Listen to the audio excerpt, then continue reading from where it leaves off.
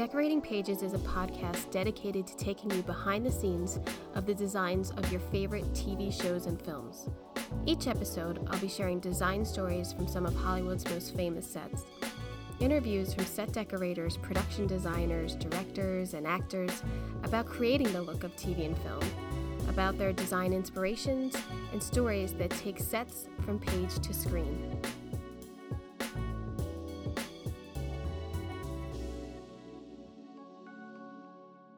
Hello, and welcome to Decorating Pages. I'm your host, Kim Wanup. I know, it's been 7 weeks. It feels like it's been about a year in shooting the last episode for impeachment. I think it took at least a year or two off my life. It's been crazy town times a billion. And I cannot believe every department pulled it off. Like, it was just an enormous amount of work in 5 weeks. It was 4 weeks. It was crazy. I don't think I've ever been a part of anything like that, and I don't kind of think I want to again because it was so stressful. There was one night I got home one Friday. I mean, I couldn't even make sentences. I had just such like this. I couldn't make sentences. I just was not able to make choices and didn't care and sat on my porch with a glass of wine and stared at a candle. That's what this show brought me to. And I still feel a little, I probably shouldn't even, I'm still fresh. The wound is still fresh. I feel like, Patrick, Alvin, and I always say, that first season of Veep, it was like PTSD after we were done. Like, you just felt like every time the phone rang, it was going to be Veep wanting something. And it took a while for us and we both had that same feeling, talking about it, a month or so after. And I feel like that now.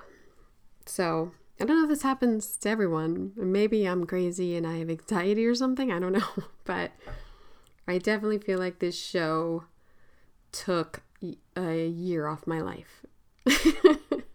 When it did.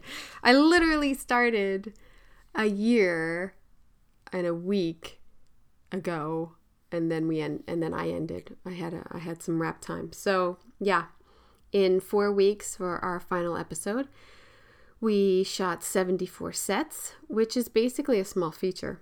So it was a feat, as I said, in every department, wardrobe, and I don't know how it all got done, but it did. I'm impressed by the crew and everyone's sort of passion to get it done with very little guidance, I'd have to say, or steering of the boat. And we all just sort of banded together and our passion set in, and I think it's a beautiful product. I'm so really proud of it, and you'll get to see it. You'll get to see next week what I've been bitching about for a year and a half.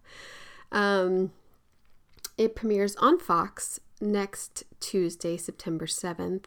I think at 9. I don't know. Who cares what time? Everybody DVRs it anyway. So FX next week, impeachment. If you haven't seen a billboard, you're living under a rock.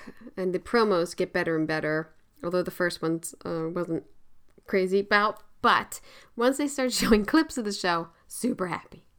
So yeah. Boy, I gotta tell you, I must have some real closeted housewife fans listening to this podcast, because the last episode with Ryan Garten, the set designer, and we talked about the housewives, did bonkers. So I don't know if you re-listened to it or you took notes or you told your friends, but thank you very much. I'm so glad that you enjoyed that, because I certainly did, speaking with him. And yeah, tonight I just got done watching one of the finale of Beverly Hills. Oh my God, I will come up. It's so, Erica, please, you knew. I don't have to talk about it. My next episode, which I can't promise you will be next week, maybe the week after, I want to talk about impeachment. and a bit about the process of, recreating the White House, Linda Tripp's house, and Monica Lewinsky's apartment. And I will tell you that I did get to meet with Monica. I did get to talk to her. We might be Pinterest buddies. I'm not going to confirm. And I'll also, in upcoming episode, I'm going to talk to Simon Dennis, who is the director of photography on Impeachment. And it's the first time I'm interviewing a DP. So that's cool. I kind of like that because I really want to talk about lighting and how decorators light the shows now. I really want to talk about that. So I hope he's ready. He's a great, oh my God, super guy. If you've listened to Jamie McCall, the production designer's interview, or Michael Uppendahl, the director, all we do is gush about how super nice this guy is and so talented. So he's definitely made my work look good. I got no complaints. Great guy.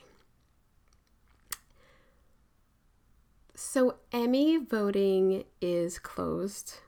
So I did fail you in getting some Emmy interviews, but when I tell you I didn't have a minute in the last 7 weeks to devote to it, and I don't want to rush someone and whatnot. So I did reach out to one or two people, and also I hopefully they'll come up too. But everybody's busy, everybody's working, which is fantastic. So I'm super lucky to be able to talk to Sarah McMillan on this episode. Sarah is nominated for her work in the riveting limited series Mare of Easttown. And Sarah's resume has some real hidden gems on them, which when I looked at it, I was like, whoa, these are all interesting projects. How awesome. AMC's Dispatch from Elsewhere, which I haven't seen, but I'm seeking it out. It looks really good. It's got Sally Field in it. I don't know how I missed it. Netflix's Living with Yourself with Paul Rudd. The period film Kill Your Darlings. Her first set decorating job was on Gus Van Sant's Last Days. Hello. And in Starting, she was a set dresser on the Royal Tenenbaums. I mean, that's cool. I just think that's really cool. That's one of my favorite movies. I don't know. I really wanted to just talk to her about that for a long time, but you know how I get. Sarah and I talk about how the hometown vibes for Mare of Easttown were just absolutely perfect detail, and how she captured that for this little fictional town outside of Philadelphia. But to me, it's straight up Delco. I don't know. I just think they went there and shot it. I mean, Sarah took over the series after the pandemic and worked seamlessly with the pre-COVID set decorator Edward McLaughlin to collaborate on her taking over and his vision and hers, and working with a production designer. So she speaks a lot about that process. I'm so grateful that she had time to speak with me. So I hope you enjoy.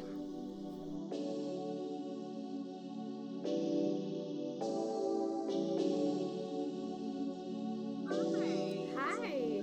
Hello. Hey, lovely to meet you. You're here with me in the car because I haven't seen my Draper in a long time, and she's so delightful. Anyway, it took a lot longer at the Draper than I thought it was going to. So we're here instead of at an office. Listen, I have done so many Zoom production meetings this year in my car. Yes. Yep. Me too. Yeah. It's not safe. It's not safe. But I feel like I've mastered driving and Zooming. Space here. Yeah. It's great. At least you're parked. I'm like on the 405 and like driving a freeway half the time. It's awful. It's awful. And they expect us to do it. There's no nobody cares. I don't know. At least in my world, I feel like nobody cares that I can't physically be at the meeting if there was a physical meeting. But yeah, I don't know. I don't like it. I don't like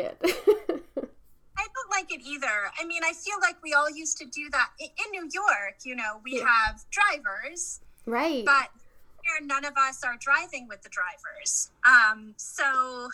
And I'm certain that we'll go back to it eventually. But most of us, Yeah, don't give that up. No. Yeah. Definitely. And we are having set deck van drivers anyway. I haven't had a job since the pandemic started where I didn't have a van driver, but what I'm doing with the van driver is sending him after me to pick up like the little stuff, or after the buyers to pick up the little stuff that he would be doing otherwise. And all my vendors being kind and carrying it out to him, which is really good. Oh, that's we'll nice. see how long that lasts. Yeah, right. People aren't gonna be nice forever. Yeah, I mean, I think everyone's ever have business. I know. I mean, everyone's had to make so many changes that, I think too, everyone being a little kinder and everything. I find the vendors especially, obviously, because we're spending a lot of money, but they need us as much as we need them.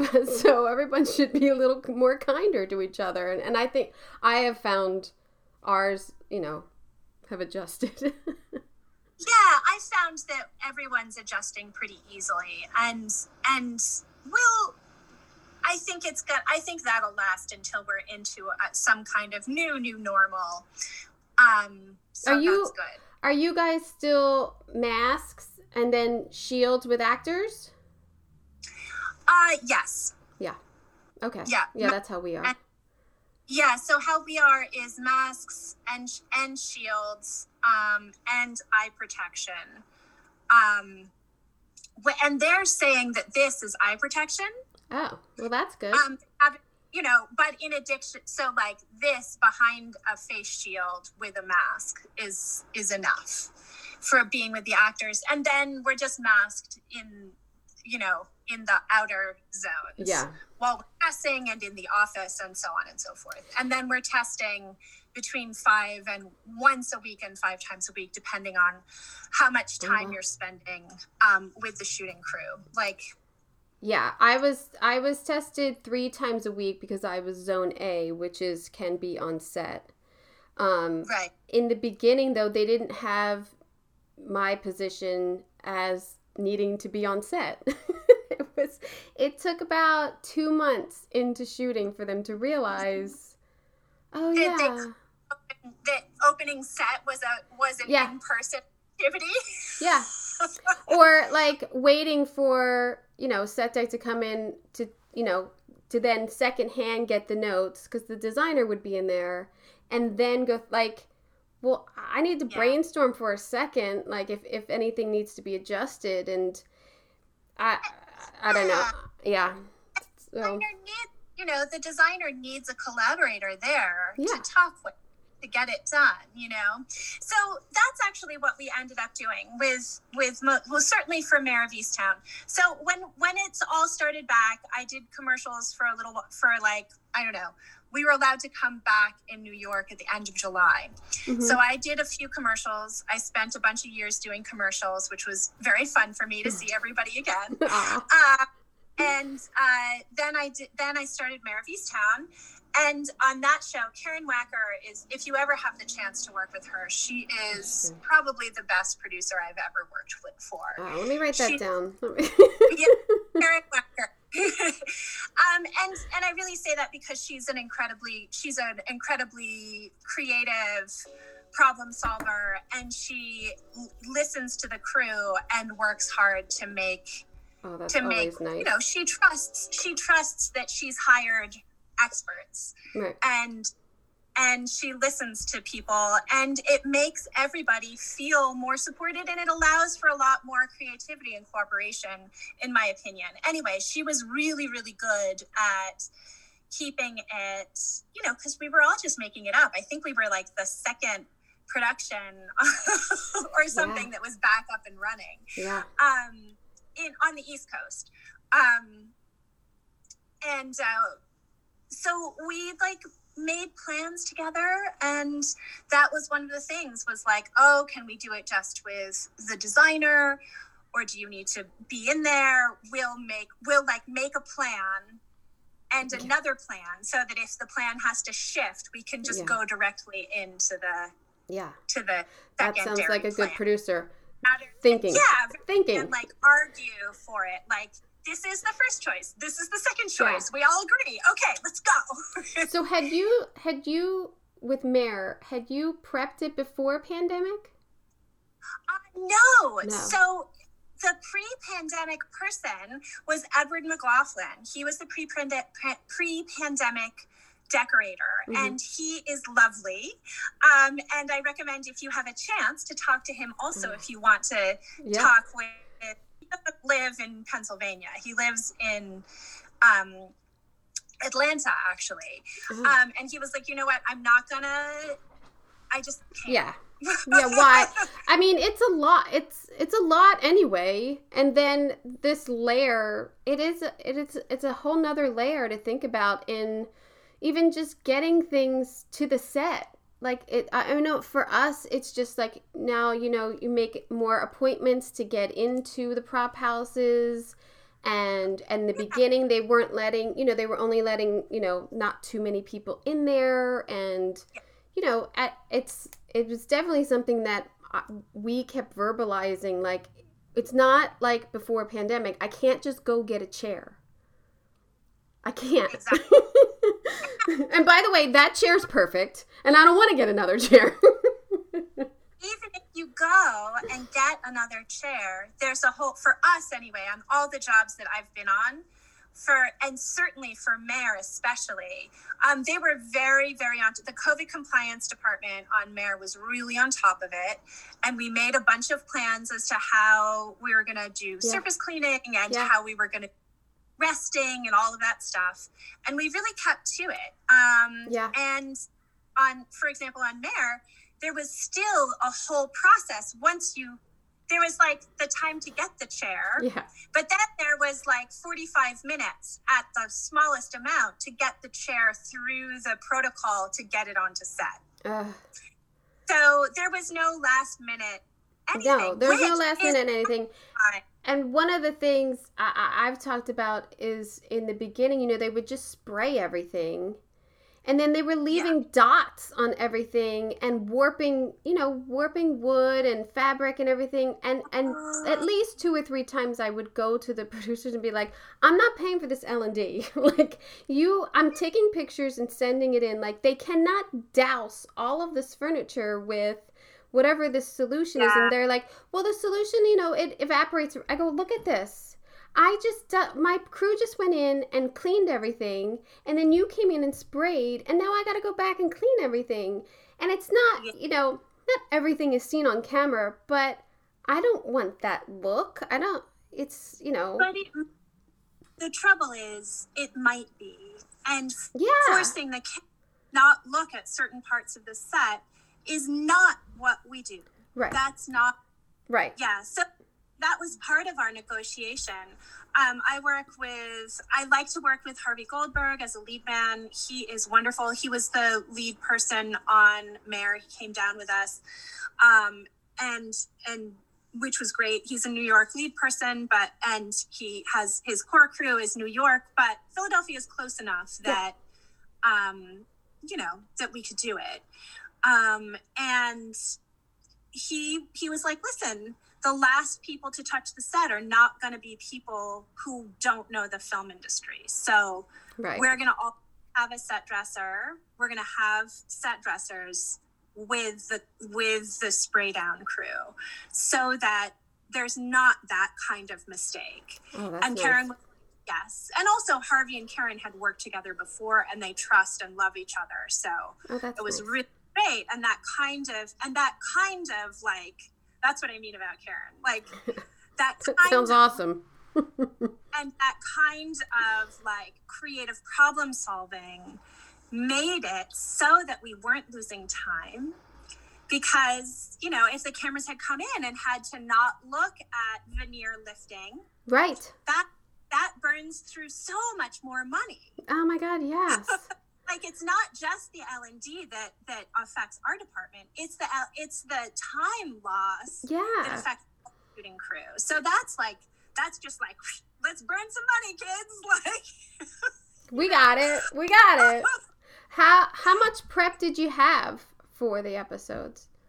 So the whole show was completely cross-boarded from beginning to end. Every show was completely cross-boarded, and the whole thing was complete prior to the beginning of shooting. That's so awesome. That is so awesome. It's smart. It is. Well, it's like doing a movie. You know, you do a movie, there's not many, like, edits or, like, you know, maybe they throw in a scene or something, but they're not going to change scenes and dialogue on a daily basis.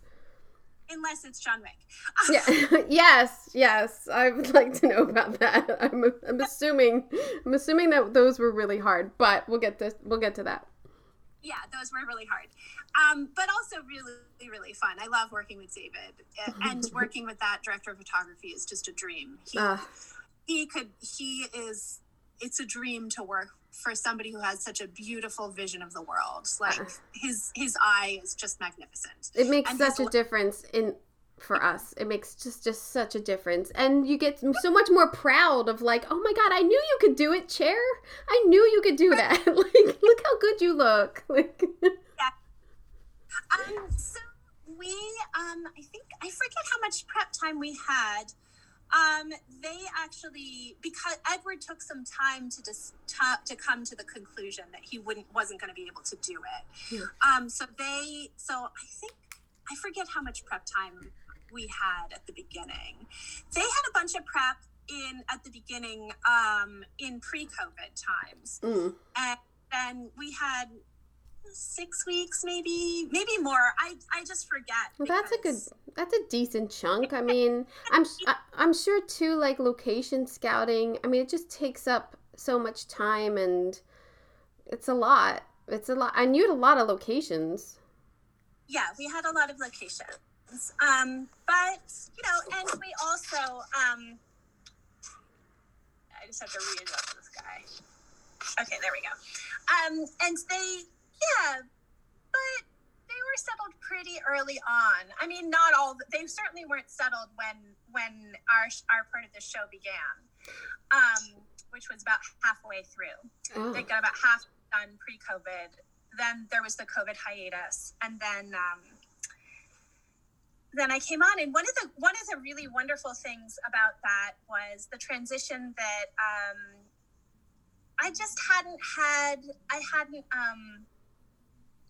Maybe I had. I don't think I'd ever taken a show on in the middle like that prior. Right. And just working with Edward and collaborating with him for the handoff of what they had of the show was really delightful. Oh, that's great. And so I started.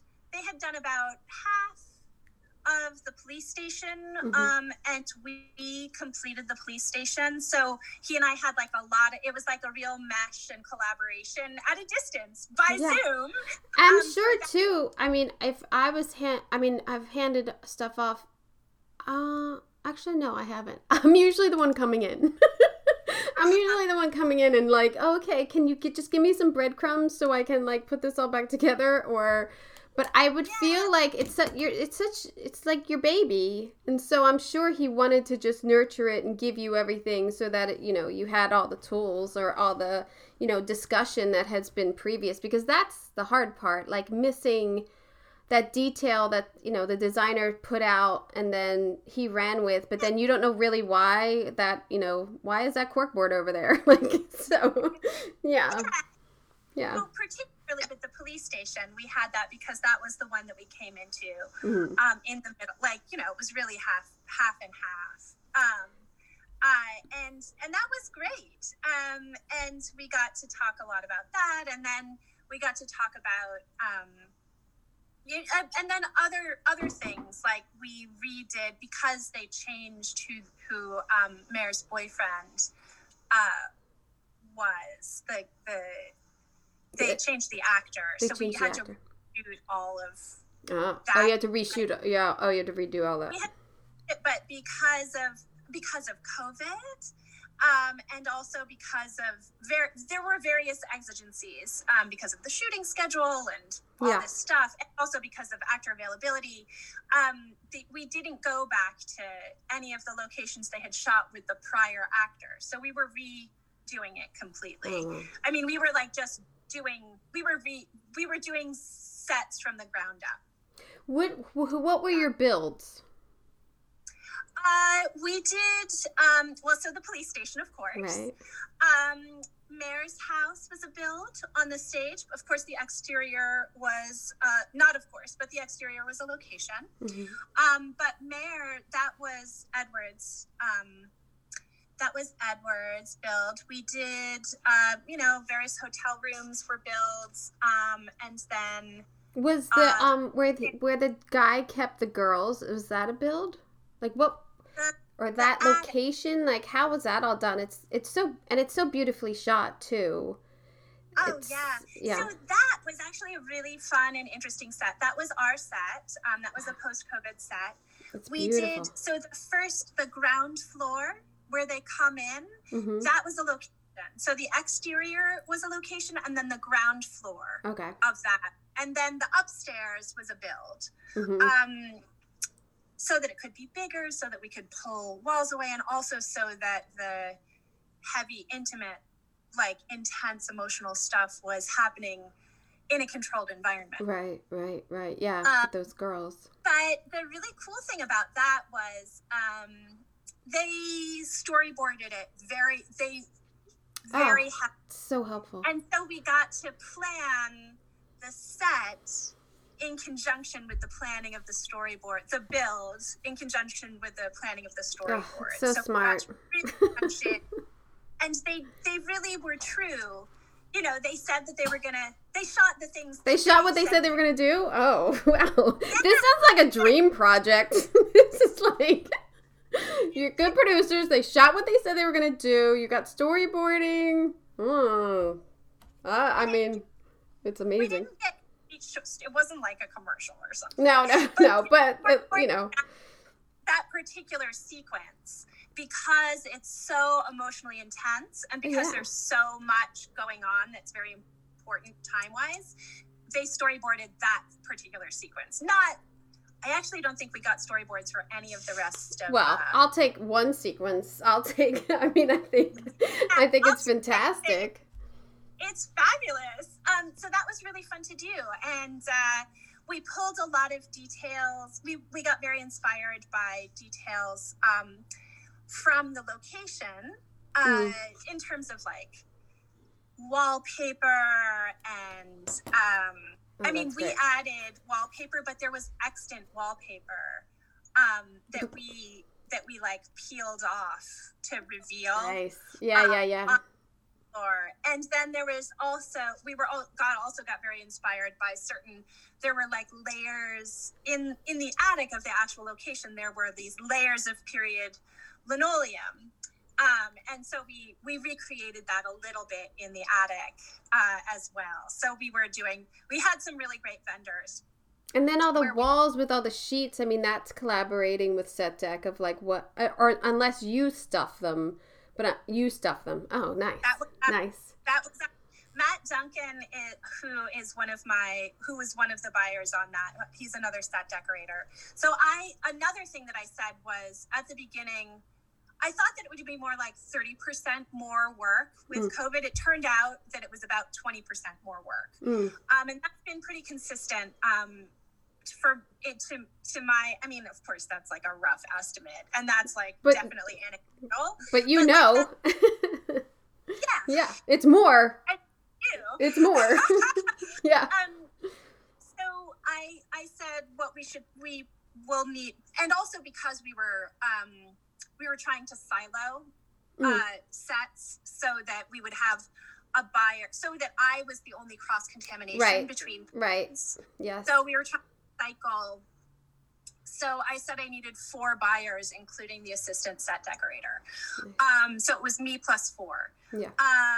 And anyway, Matt Duncan is an amazing artist in his like other life.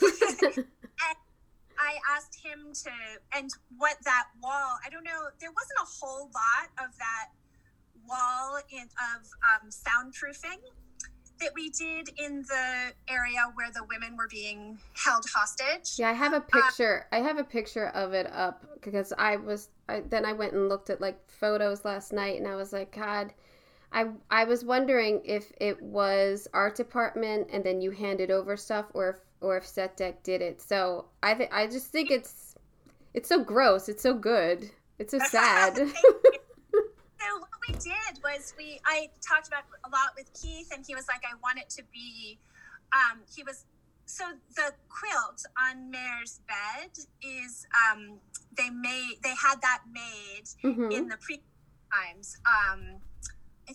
But I'm not sure if it was an Amish quilt maker or if it was just somebody who makes quilts in Amish country, but it was a traditional Pennsylvanian quilt maker. Beautiful. And they chose the color palette for the whole show, and they bought the fabrics. The overarching color palette. They bought the fabrics, and that was what we kept returning to as like a color palette, more or less. Anyway, so we took that. We were kind of like trying to make a dark mirror of that kind of quilt.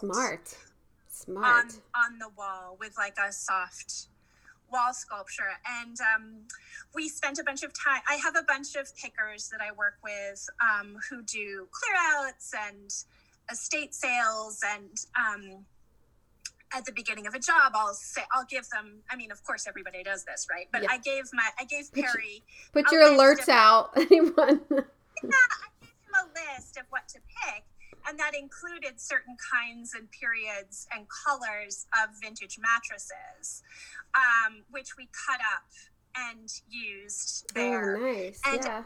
I think Anne went and did the shop. I think I sent Anne. I did part of that shop because I just love those guys. So I went out there, and I also had Anne go out there. So we did it. She was my second on that job, and she's also a brilliant decorator. So she's coming up. Oh, nice. She's not yet, but she'll another couple jobs. I know. All these new faces, and it's so great. And then at the same time, I'm like, I used to be a new face. Now I'm old. Now I'm an old face. It's like, but you got it. And I think it's too, just a sidebar. Like, you got to teach everybody. Like, you got to help. Like the way we were helped, if you were, and I'm always like, I'm trying always to be like, hey, look at this, or this is how I do my budget, or this, but yeah, it's always, and weirdly enough, on our show, we made a hall call and no one was available here. And so my coordinator was able to get a couple days into our union, which I was like, that is like the rainbow of sunshine on this dreaded stormy path we've been on for a year. So I'm super happy for anyone who'd like just, because it's so hard. It's so stupid. It's so hard to get in. It's so stupid. But yeah, that's great to hear that, like, coming up and talented. It's always great. Yeah, very talented, interested, committed. Anyway, we got her. She was a PA with me and David on a job that we did. I was seconding for David, and she came on. She was she had been working for our lead man's wife in her business, where she sells vintage glasses frames. Oh. And and he was like, well, Anne's smart, why don't you hire her? See, it's not who you know, it's who remembers you. I am firmly believing it's not like you could know a million people, but if you're not memorable and you're not, on someone's mind, you're not going to get thought of. Like, that's just... It's relationships. Yeah. Like... Yeah. Right. If you make yourself indispensable to somebody, they think of you. Yeah. You gotta be the thorn. Thorn amongst roses, I think. That's what I did. So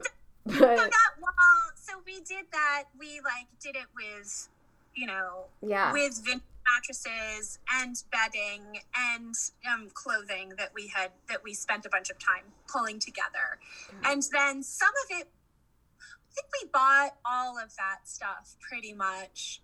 But so there was like a little bit of a drapery in front of the area where the one woman who had been captive for so long was staying. And then her bed. That fabric actually was a piece of fabric that Edward had found in the pre-COVID times, and me and the draper Janice just had fallen in love with how beautifully it moved, and so we like teed it down because it was kind of a hot red plaid. We like teed it down and we got it down, and then the Scenics came in and did some work with the edges and stuff, and so that was another like, oh, we're gonna put some of Edward in here too, so that part of the set too, you know what I mean? So there was this real, there is such a collaboration. I'm feeling that you know, the influence and or, you know, having the communication with him, and that's awesome. That's awesome. I mean, the communication was really at the beginning of the show, and by the time we shot that towards the end. But we still had that like warm feeling, you know, towards him and those ideas. So we really wanted the show to have the same kind of like both warmth and the same kind of intense, tangled Gordian knot community structure throughout it, because it does have this intense, it's so good. That's what the show is really about. It's a portrait of a town that has these intensities and is bound by those intensities, bound together as a community, and both good and bad. And so we wanted to, so we were trying to put that in there. So did you have like a Philly expert in there? Like, did you have, So one of our buyers, Joanna Hartel, grew up in Philadelphia. We had like tons of research of interior people's houses. We had a bunch of really, really talented set dressers from who are both Local 52, which is the New York and the East Coast union, but who are also Local 8, which is the Philadelphia specific union. Anyway, who's like, Lisa was unbelievably talented. And she's a brilliant set dresser. She's not a decorator and doesn't want to be. And so we had a real conversation about that. And then who else? We had Michael Mizrahi. He's also from Philadelphia. A little bit at the beginning, buying with us. So we had a bunch of Philadelphia experts. That's cool. And we were in constant communication, but also we just had tons of research. And we were constantly going back to that. So and helpful. Then for Edward's side, he had his buyers were both Philadelphia, and we had a bunch of people who had been dressers on the pre-COVID half, who came with us on the post-COVID half, and so there was a continuity there. I had worked with a bunch of them on dispatches from elsewhere, so I had a relationship with them already. Oh, that's great. And also I had done dispatches. Oh, and then Allison has been she's not from Philadelphia, but she's moved there. She fell in love. And Allison is one of my dearest friends, and is a dynamite set decorator. And she fell in love and moved to Philadelphia. Well, there you go. I always thought somehow I'd move back, but it never seemed to happen. Or like whenever I looked for jobs or I looked into Local 8, like it never seemed to like work out, or I'd get a job here when I thought I could go. So I don't know. I mean, that, by the way, it's a town where there's enough work coming through now in this golden age of television that we seem to be having, and I sort of am anticipating it's going to continue for at least 8 more years, or more or less. I hope. Maybe more. I hope so too. Yeah. I feel like it's good for the like expansion of creativity in the industry. I think it's really good. I just want our contracts to get done. Exactly. Yeah. It's a place where the people who live there get booked pretty up. Because they're not that deep. They can't be that deep in... They're not that deep. Yeah. They're not that deep. And the people who come, you know, there's like crews out of New York that will go down to Philadelphia. Like now my crews are doing that. Crews out of Pittsburgh. But then when there's shows in Pittsburgh and shows in Philadelphia, basically what I'm saying is there's an opportunity for you to come out and key something out there if you want it. And you put the word out like...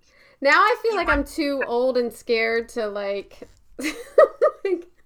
Not really, because I can't now. I got 3-year-old twins, but I feel, and of course I got like 2 or 3 offers to like Atlanta, and then I was like, where were you 5 years ago? Where were you when I could travel? And now I'm like, I can't, but I could. Yeah. I mean, I could do it if I really wanted to, but whatever. But while they're young, if your partner, he can. If your partner can travel, you guys could move, you know? Yeah, he's a therapist, so he does it all Zoom anyway, so what's the difference? Oh, yeah. He actually really mobile job. I know. Now he does. Yeah. I would say whenever I see something from a show based in Philly, it's always like, did they get the accents, which they nailed on this? And then did they get the nuances and the, like, I hate to say, like, the grittiness of Philly? Like, everyone's got nice stuff, but it's not, like, unless you're shooting that, and unless it's that story. But it's always, like, nice stuff from, like, a generation ago.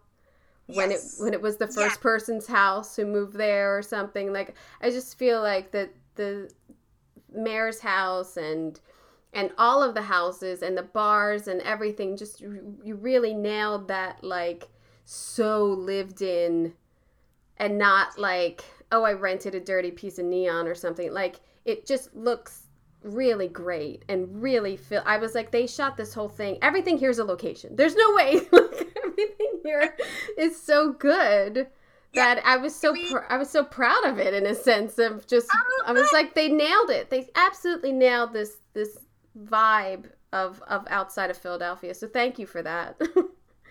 I'm so happy we spent, you know, I'm so happy to hear that and to have shown that. That's one of the things that, as a decorator, that's like the closest kind of. And people are proud. People are proud of their stuff too. That's what's so great. Yeah. Yeah, and it's just that's how the pride that you are talking about, that's like a distant. I had that same pride with Birdman. I was like, this looks right. You know, I didn't work on it. My friends were. Right. My friends were, but I wasn't on that show. But like, I was like, what this is a love song. Yeah. To New York, and what Mare is a love song to Pennsylvania. Yeah. Just hard-working people and, like, really salt of the earth. And, I mean, this particular town has got some problems, but, like, well, it's actually just one family that's the problem, which is so weird, but, on one family. Yeah, just get that one family out of town, you'll be fine. I'm not giving anything away, because I'm pretty sure everyone has seen it by now. It's kind of one family-ish. I'm not giving away the ending or anything, but it's such a good story, and such a good story. Yeah, such great. Yeah. Really, like, what a delight to get to work with such a great script. So you also did Dispatches, which I don't know how I that was not in my radar at all. And it's Sally Field, who I love. I can't believe I didn't see it. And I didn't have enough time to get into it. I looked at photos online and everything. And then I was like, oh, she did this in Philly too. I was like, oh, there's the Continental. Oh, there's, yeah. And were you in the Bradbury building too? Yeah. Yeah. So that was really fun. I had done that the summer prior, or the summer into the winter prior. I guess we wrapped right before Thanksgiving or something. I forget when we wrapped. It was the winter time. We were definitely all in like every mitten you had, you were wearing it. Oh, yeah, right? I mean, it goes from hot as hell to cold as balls in like 1 month over there. Yeah, and that was really fun too, and it was a very different show. It was a very different show. Yeah. And the schedule was really, really relentless. In fact, a little bit. The schedule was unrealistic. We pulled off a miracle. Yeah. Okay. I mean, yeah. We do, and it's amazing that we pull it off and kill ourselves, and it's an eighth of a page. Yeah, but the great thing about that show, it was hard. I think they were trying to make it one of those things that was like a pull into the streaming. So you could only see it if you subscribed to this. To AMC. Maybe that's why I don't know, because I'm sure that's why you haven't, because you can't just like kind of clatter around and be like, oh well, I don't have AMC, I'll just pull it, I'll just pull it off of Amazon, or I'll just find it somewhere. There's no, or at least there wasn't any way to do that. And I think it was because they wanted people to like dive in, right? And like, it's Peacock. It's like the Peacock or whatever, like, or like CBS has their thing. It's like, yeah. Yeah. But it was a really fun show, a very inventive show. It's centered around a game. It has a lot of layers of reality to it, reality and fantasy and unreality, and that was really fun to build. Kate Bunch is a delight to work with as a designer. Really fun, really nice, delightful, collaboration and sparking, and like great, fast decision making together, which was what good. That show needed, because it was just, like I said, it was a relentless train. But we had a great crew, and on that one, Allison Froling was my second, and of course that show is also very Philly centric, but a different world. Yeah, like center city, like downtown, like yeah. Yeah. And like Philly Magic Gardens. It's kind of like and the beautiful murals, and the artistic, that part of, and there, so the magical realism is a place that my heart also really goes to, and that I love to do. And so that was the real pleasure on that one. I have to say that a lot of the same crew that was on that show was on Mare. That's so nice. It's so nice to see a familiar face. Oh yeah, and also you have like a working language already, which is great. Yeah. So at the end, I don't know, I was saying goodbye to Squares, who's the special effects person on both shows, and he was like, yeah, this was a fun show, but like it was no dispatches. Because of the stuff that we got to do. Right. Was all magical. It was all magical. I know. I'm really gonna seek that out, because I was like, where did this come from? I hate that you could. I mean, look, I'm pretty aware of everything. I try to be. Yeah. And I was like, I never heard of this. Where did this come from? This is crazy. But yeah, so I'm gonna try to seek that out, and especially because it's also Philly and everything. But I don't know. Yeah, I think So anyway, it was a very fun show to do. There you have it. And then Well, we jumped right into it just because I guess we like to talk. But I usually start with, how did you get in? How did you get into this world? Yeah, so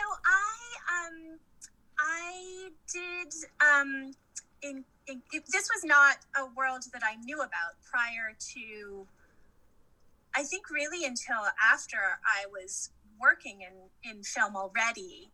I didn't even know that this was like a thing. I mean, there were like inklings in film. I did film studies, and I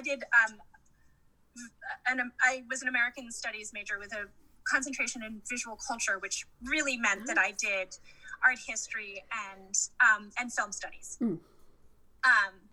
And so there was like a little bit of stuff where my film studies professor was like, oh yeah, this like painting that you're talking about in the background of, you know, this whatever, you know, this, I forget what show it was that I was writing about, was like, oh yeah, the set decorator must have had a really good time hanging that painting or whatever. And I was like, oh, okay, there's somebody called a set decorator. Right. Means nothing. And so I started out in that world. I was a production assistant in that world. And then a friend of mine was doing non-union work and knew that I had spent a lot of time doing, I worked as a child and a teenager with a group called Bread and Puppet Theater Company, which you may or may not know of. I don't, but that's fascinating. You worked with puppets.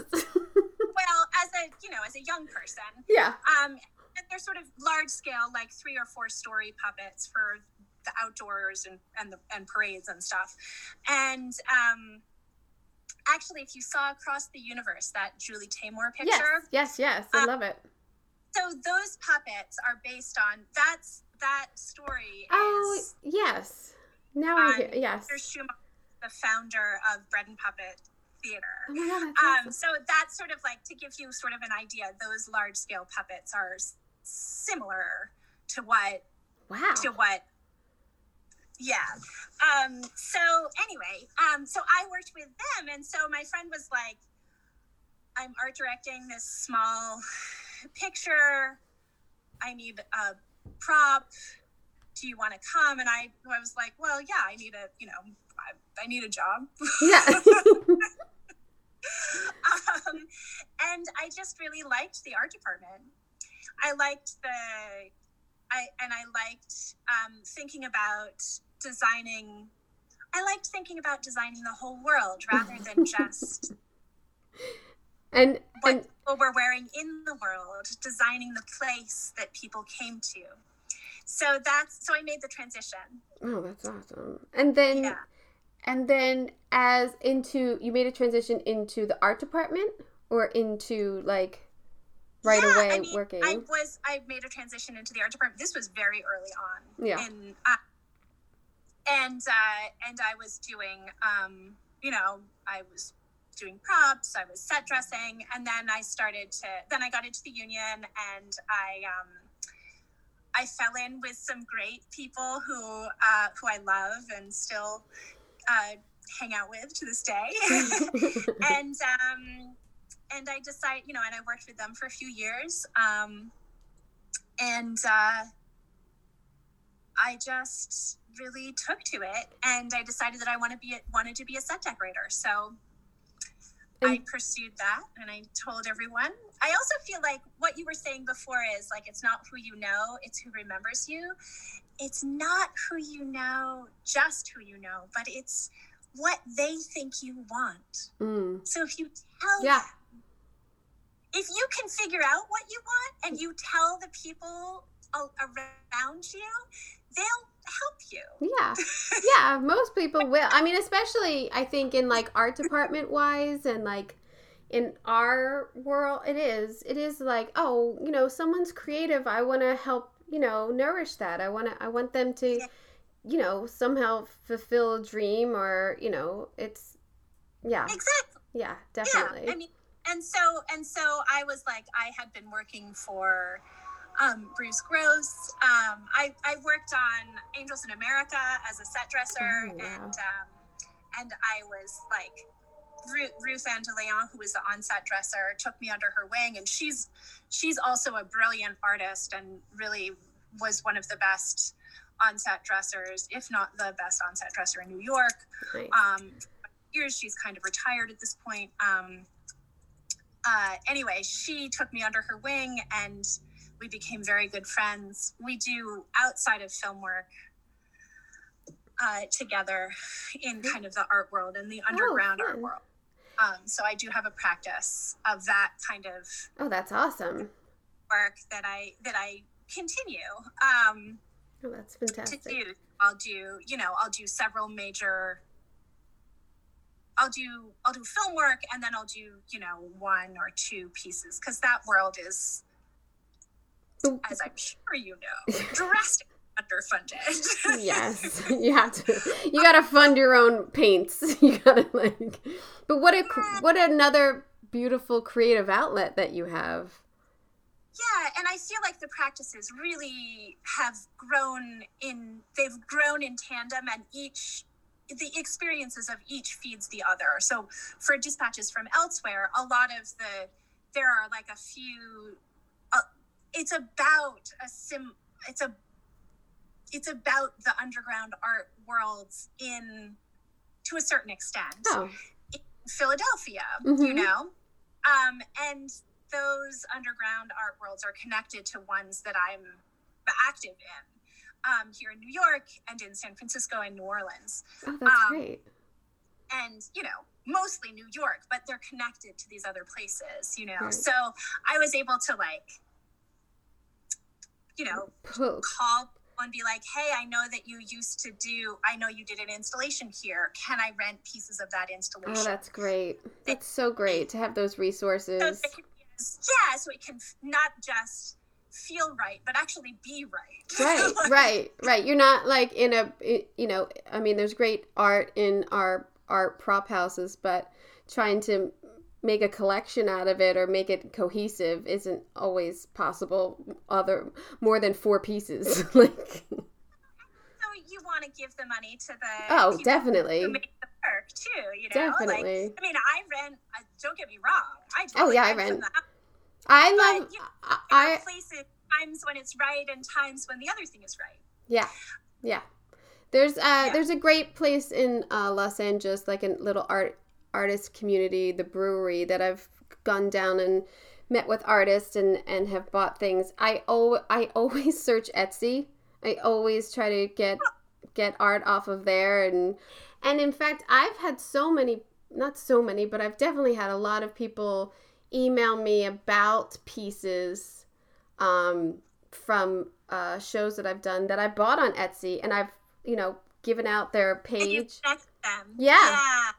I've had that a little. I had that with Living with Yourself, actually. I love that. Is that coming back? I loved that show. I think it is. They had said we stored a little bit of it, but they didn't think that it was going to come back. So I don't think it will.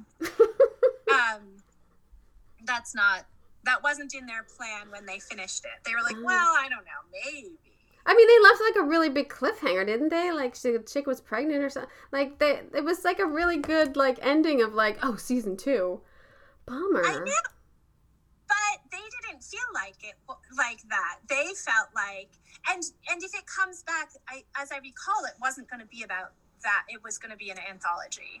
Oh, well. It felt like the story, rather than like about the progression of those people's lives, the story was about that moment in their lives where they were struggling with fertility and struggling with like identity resolution, so that like that story did finish. True.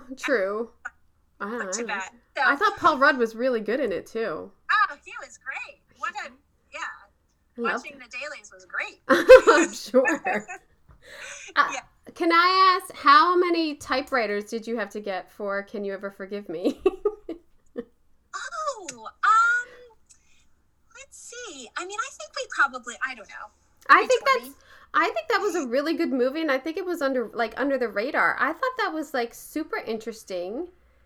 I never heard about it, really. I mean, this true story about this woman forging letters and all the lengths that she went to. And I thought Melissa McCarthy was so good in it. I love that movie.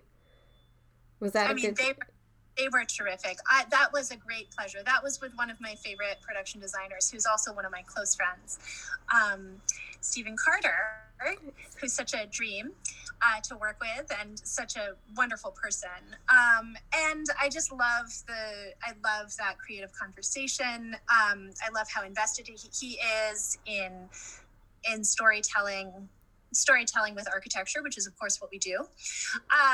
And I love the kind of story that was. Yeah. And I feel like it's important to tell the story of just prior to this great change in technology that we've had, that we're actually talking on right now. Right. Which just prior to the cell phone, and even more to the point, just prior to the transition to smartphones. So just prior to having a computer in your pocket at all times.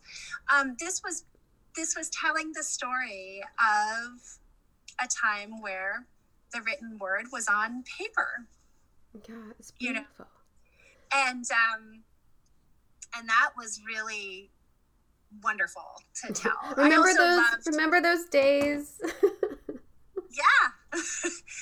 And people younger than us, the ones coming up now, don't remember those days. I know, it's crazy. Her apartment was wonderful, I must say. Like that classic like New York apartment, and that whole color palette of her, and even with the wardrobe, and like just how she's washed out, and I just thought I think that movie is a gem. I really liked it. It's one of my favorite projects. Yeah, that I've worked done. on. Beautifully done. I loved doing it, and it was really a delight to do. And you went into those huge libraries and everything. Was that shot all in New York in libraries? It was shot primarily in New York. Yeah. A little bit out of town, but almost entirely in New York. Nice. So that was I don't remember. Was that late 80s? Yeah. And early 90s. And early 90s. I just got done doing the 90s. I'm so sick of the 90s. I'm doing a little bit. The thing that I'm starting to do on Tuesday, I'm starting up on, well, I guess I've really started it already, is set, it's contemporary, but there's like a little bit of early 90s stuff. Mm. I don't know. I like doing the 90s. Or that was really enjoying it because now it's more established what it looked like, but at that time it hadn't. It was all over the place. It's so all over the place. It's shabby chic. It's black and white. Like it's like that remnants of the 80s geometric is still, but like with neon, like it's so all over the place. But I'm rewatching The Sopranos. Oh, fun! Oh, it's so good. And I had watched like one or two episodes in like preparation and everything, just looking at their palette and such. But I'm really watching it now, and I'm like, I should have watched this a year ago. Like, all of it is so. But it's so tacky 90s. It's so like that Jersey tacky 90s. Yeah. It's so good though. Like they had a great time doing that job. They really did. HBO, that was one of the places where they were like, we're gonna put movie money into this so that it looks like so that it looks right. Yeah. We're gonna do it right, and they did. And to me, there's but when you get into like other people's apartments, like lesser characters, it's not overdressed. It's realistic. And I think that's always hard for the DP or this, or can we get a picture over here and everything. And it's done really well in not a super cheesy way. I just find it realistic, I feel like that, it has to be a collaboration. That's a serious collaboration between the director of photography and the on-set dresser. There has to be a real understanding between those three people to make that look in America anyway. Yeah. Maybe not in France. Yeah. But maybe not in France. But it's commitment. In America. Yeah. Yeah, it's commitment not to put a picture on every wall. And yeah. Because that's not how the world is. And so it feels, if you're going to look at the world, if you're going to look at the whole set, that's not what it looks like. Yeah. We did a lot of work. Keith and I and Edward too, are very much on the same page about that. We did a lot of work on that on Mare to make sure that it was realistic. The way the world is, not the way we show it, but the way it is. Yeah. So, with various design interventions to tell the story, but. And you're right. It definitely, I've said more than on one show to different, on-set dressers, you're my voice when I'm not here. Don't you dare put a picture on this wall. It's been discussed. We've done it, and inevitably it's always like, hey, we're seeing that wall. Are you sure? And it's like, I'm absolutely sure. Do not do it. Don't move the picture over into frame. Just let it be what it is. And I think in how we're all doing elevated design of realism now. I think a lot of our shows want realism. I don't think the argument is there as much, but it's still there. It's still there, and it's there, even if it's not in the words, it's in the visual culture of American filmmaking, and in particular, American TV making, right? Right, yeah, so, TV especially. But it's in both of those places. And it's hard to get yourself out of it, but I think we are. Well, I always said, move the camera. Don't move my shit, move the camera. Why would I move this whole thing over 3 inches? Just move your shot. I don't know. Just move the camera or move the block. I don't know. Yeah. And that can be, and certainly I feel like our on-set dresser for Mare, Aaron Pitts, was good at that. And he was very good at being communicative when they were asking him to do stuff that Keith and I had been like, just, this is how this wall is. These are the reasons why. Yeah. This is what we hear. Yeah. And then also being very clear about this is this is the table of stuff that you can pull from. This other stuff. But also, if they're asking for a major change, they're turning around in a 3-wall set or something, which they did do. And I'm so relieved that they did not use the footage. Oh my God. I know. Call me. It doesn't matter what time of day or night it is. I shit my pants every time I see the yeah. So you're not out here by yourself without the goods, it's total panic every time I see the on-set dresser's name pop up.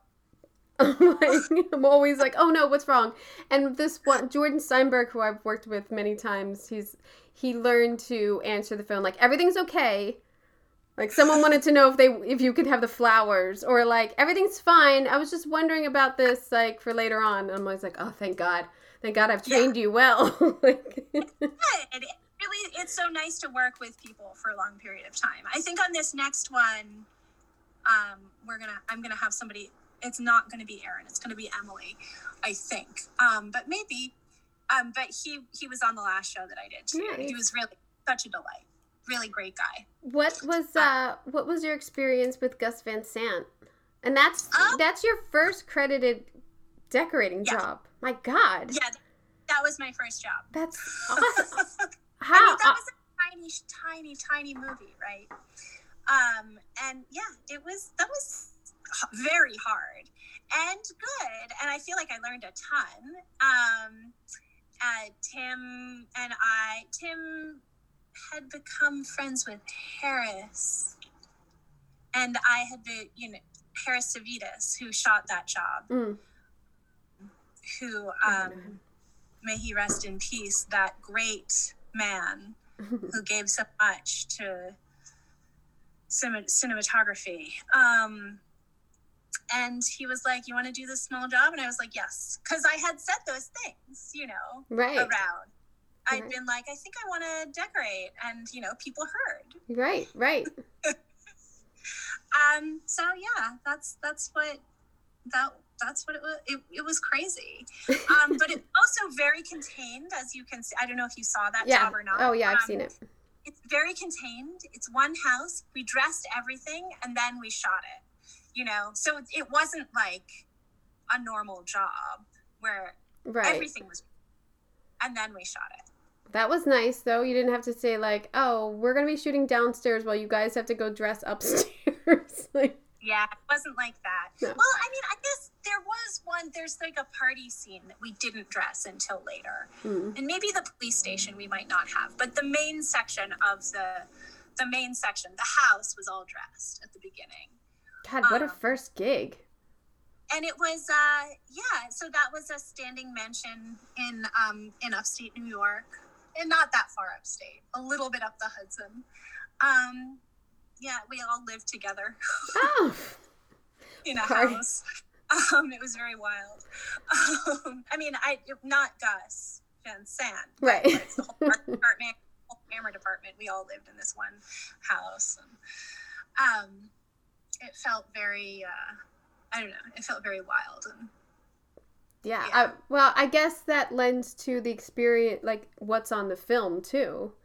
You're almost, like, living all together in one house and, like, yeah. I also, that job, I had Jeff Stark with me, which was great. I don't know if he is on the roll credits or not, but he came out and he was my second. He's someone from my other world, from my art and underground events world and stuff. Mm-hmm. And so that was and he had spent a long time as a music critic, actually, prior to that. So it felt really, so that kind of lent itself to that feeling as well, because it was this other. It was bringing a different group dynamic to the. Were you a Nirvana fan? I mean, I liked Nirvana. I saw them. Oh wow, that's cool. I never got to see them. I mean, I'm not like a huge fan, but like I never got to see them. That's cool. Yeah, it was cool. But it wasn't like my center thing or something. I mean, I liked them, but I wasn't like. Yeah. I would say I'm the same. Oh yeah, they're good. Yeah. Yeah, I get it. And then there was like Lorinda who cried for a week when he killed himself, like in high school. Like, yeah, I mean, so it was. I didn't cry. I was just like, oh, that was dumb. But not knowing, you don't know what's going on in somebody's head. But yeah. Yeah, you do. There's not a way. There's not a way to know. Because I love Royal Tenenbaums, I have to ask about that. Set dressed on the Royal Tenenbaums. I was just a set dresser. I know, but still, like those sets, everything to me is just it's definitely one of those movies I just throw on. Like I just love it, and I feel like I'm influenced by it, or I see something new every time I watch it. Yeah, it was really fun to do. It was very fun to be a set dresser on it. It was early in my career. I was working with a crew of people who I love. Rob DeMar, Millicent Fearon, Scotty Rosenstock was the lead man on that job, and I worked with him for a few years. And the decorators were terrific. Carolyn Cartwright was the New York decorator, and she, and then Sandy Wasco. Oh wow! You know her? I know her name. I know her work. I know her. Yeah. Yeah. I loved them both. Later, I had this hiccup where I was like, maybe I should be a serious person with like a real job. Oh, we all go through that because we're like, what am I doing? People are saving lives and I'm picking out tassels. Well, I wasn't like transitioning to save lives. I was like, maybe I should become an architect. Yeah. So I did a program at the Graduate School of Design at Harvard. And Sandy wrote a recommendation for me, which was so sweet. Oh, wow. And then I was like, yeah, no. Yeah. Thanks, no thanks. This was fun, but the fun parts of the GSD program that I did are what I already get to do. Right. And like the change would be getting paid less. Yeah. Your suicide rate is higher. To do less interesting work. Yeah. I mean, the math. Do that. I want to keep doing spaceships. Yeah. Who knows? Who knows what you're going to be doing? Like an architect, you kind of know what you're going to be doing. There's not like a huge, but ours is like, oh, you're going to do a spaceship next week. You're going to do a jungle the week after. Like, it's cool. Yeah. It's normal. Totally normal. It's so wonderful. And then in that though, that kind of leads me to like John Wick, which is just mind blowing how many sets and visuals and everything, and the palette is oh my gosh, like how is it to work on those? Well, that's actually a great pleasure. I love working hard and fast like that, and I love working with David Schlesinger. I second for him. I just love him. I love the way he thinks. He's a person who likes, like I do, and like many of us do, who likes to learn the depth of the special areas, so that when the people who have the special knowledge about the space that you're in are looking at it, they're able to relax and enjoy the show rather than be like, wait a minute, that's wrong and this is wrong. Right. They're able to just like look and be delighted by it. So that's the kind of, I don't know, for John Wick, we did a lot of research like that. So for, I guess, 2 or 3? I think it was 3 actually, where we did where he goes to the doctor. We did all this research and we hired some specialists for the assassin doctor who Chinatown and does Chinese medicine in addition to Western medicine. And so we got to, talk to the oldest, to like the family who owns the oldest herbal medicine, Chinese herb store in America. And they were our specialist experts for that set, for example. So that was really fun. And I don't know. It is like you never thought you'd be researching these things that we dive into in these projects. And that's always hands down my favorite part is doing the research, learning something new. Why is it designed like that? Why does it look like that? It's just talking and getting to talk to the people who do have the depth of knowledge. Yeah. For it. No, it's so great. I love that. Of those spaces. Yeah. And so getting into those subcultures is really, really wonderful. I love doing that world. And it's that kind of, it's the near dystopian alternative future. Yeah, it's fun. You get to the freedom. You have freedom, although there's always rules, but the freedom in it is really nice. Yeah, it's very delightful to get to do that and have that kind of like focus and investment in those spaces. And huge sets. Yep. Yeah. Yeah, it was very fun. Huge. Are you watching anything good? We just started watching Hacks. What a pleasure. So good. It's so funny. Yeah. And it's gorgeous. Yeah, it is. Oh my God. Did that? I don't know. Off the top Ellen, of my head, I can't. Oh God. I forget her name. It's not Ellen Christensen, is it? No, I forget her name. Because they didn't shoot it out here. Of course I forget her name. Hold on. I have it right here. Do I have it right here? No, I don't have it right here. Yeah. They shot it in LA and Vegas. Yeah. I mean, that makes sense, of course. Yeah. Anyway, so we're watching that right now. What are you watching?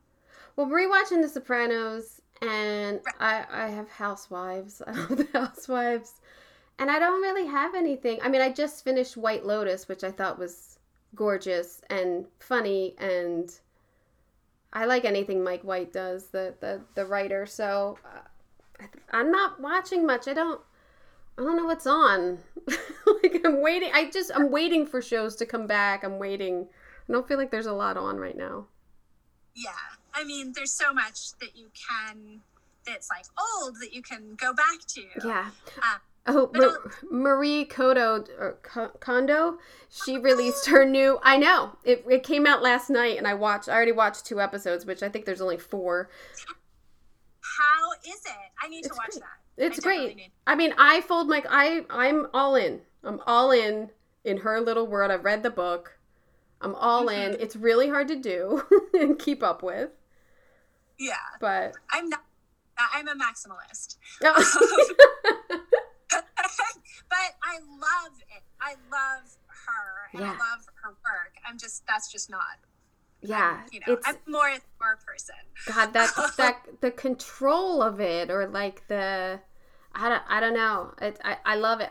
I'm really bummed there's only like 4 or 5 episodes, but because well, maybe we'll do more. I know. I hope. I think it takes her so long to do these episodes. I don't know what takes so long. Like TLC's busting shit out like all the time. She has a different process very clearly, and that process is very important. Yeah, and I wonder if it's like she's doing a lot of other stuff too. You know, she's really empire building. Yeah, which is so cool. She's blown. She's total badass. I think she has like some connection with the Container Store now, obviously, or something. Or maybe it's those chicks. Did you watch that one with the rainbows? They put everything in a rainbow. Oh, no, I didn't see that. I forget what it's called. It made me really angry, though. It made me really... Because just because you put it in a rainbow, I mean, people didn't get rid of their shit. They just put it in a rainbow. Like, you just organized... I don't know. They're like professional organizers, and it's on Netflix, and I refuse to remember the name because I was so angry about it. But... Right. And I think they have a line of Container Store too, which makes me angry. Oh, wait a minute. Is that the Novogratz people? It's 2 chicks.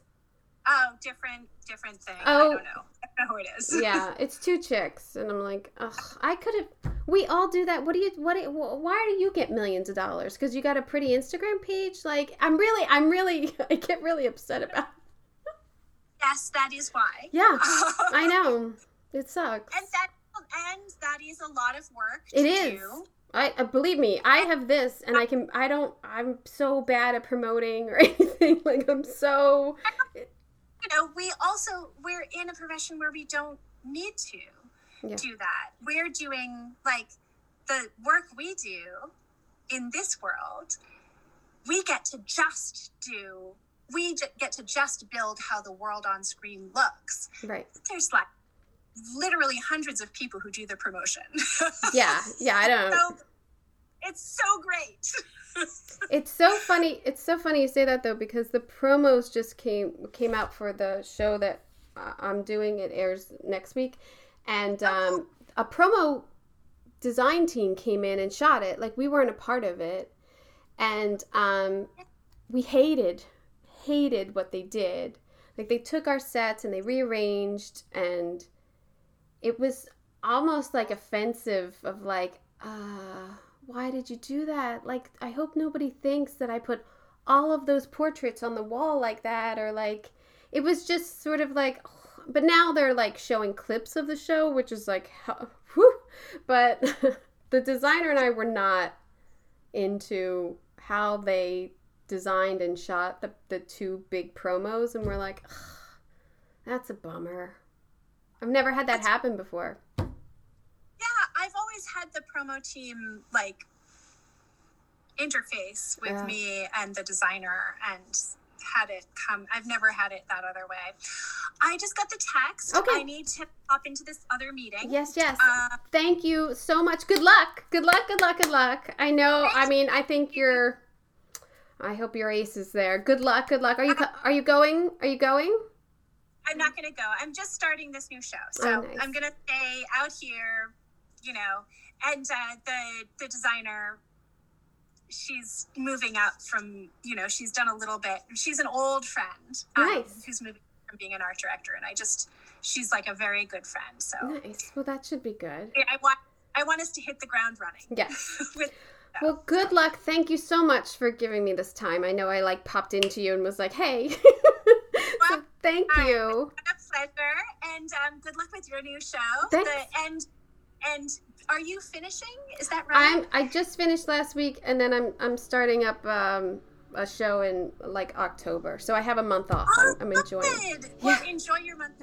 Thank you. Thank you. With the like relaxed feeling that you have. Isn't Sarah just darling? She's so sweet. And she sat there in her car the whole time. I felt so bad, but I've done it. I've taken many meetings in my car, and it sucks. But sometimes it's the only place that's quiet and nice. So I don't blame her.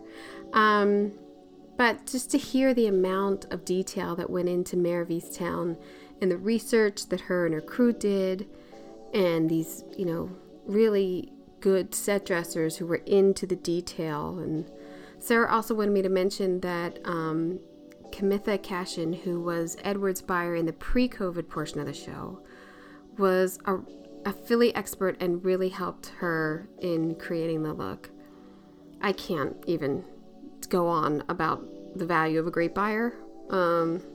I could not have done the last year and a half without the buyers that I had of Haley Contestable, Ashley Rice, Jennifer Mills, Jane Madden, Ethan Goodwin, who was there before COVID. They're just essential. And just finding and seeking out these exact pieces that are needed to tell the character's story. A good buyer is invaluable. And the support that you get from them is just something that you really need in your dark days. So it's a true talent to be a good buyer. And I've said it before. So, yeah. And it sounds like Sarah has great crews, whether she's working in Philadelphia or New York. So that's great. I mean, she definitely seems supported on all of her projects that she was talking about. So thank you so much, Sarah, for letting us in on Mare. It was awesome. Thank you. On our next episode, I'm going to talk about the sets in the premiere of Impeachment. And I'm also going to talk a little bit about how to wrap out a show and not lose your mind. Because there's a lot to do, especially with the assets that you acquire over purchasing in the show. Tons of paperwork and L&D and, swapping things out for prop houses. It's a process. And as I said, I'll be interviewing DP Simon Dennis, talking about his work on Impeachment and other shows like Peaky Blinders. He did Ratchet, The Politician, and like 100 more. This guy works. You look at this guy's resume, you're like, have you slept in the last 10 years? It's crazy. So I hope you got an earful. I'm Kim Wanup for Decorating Pages. I hope you have a happy Labor Day weekend and relax on a Stogie Floaty. Stogie Floaty Luxury Pool Float. Float in style. Available now on Etsy and stogiefloaty.com.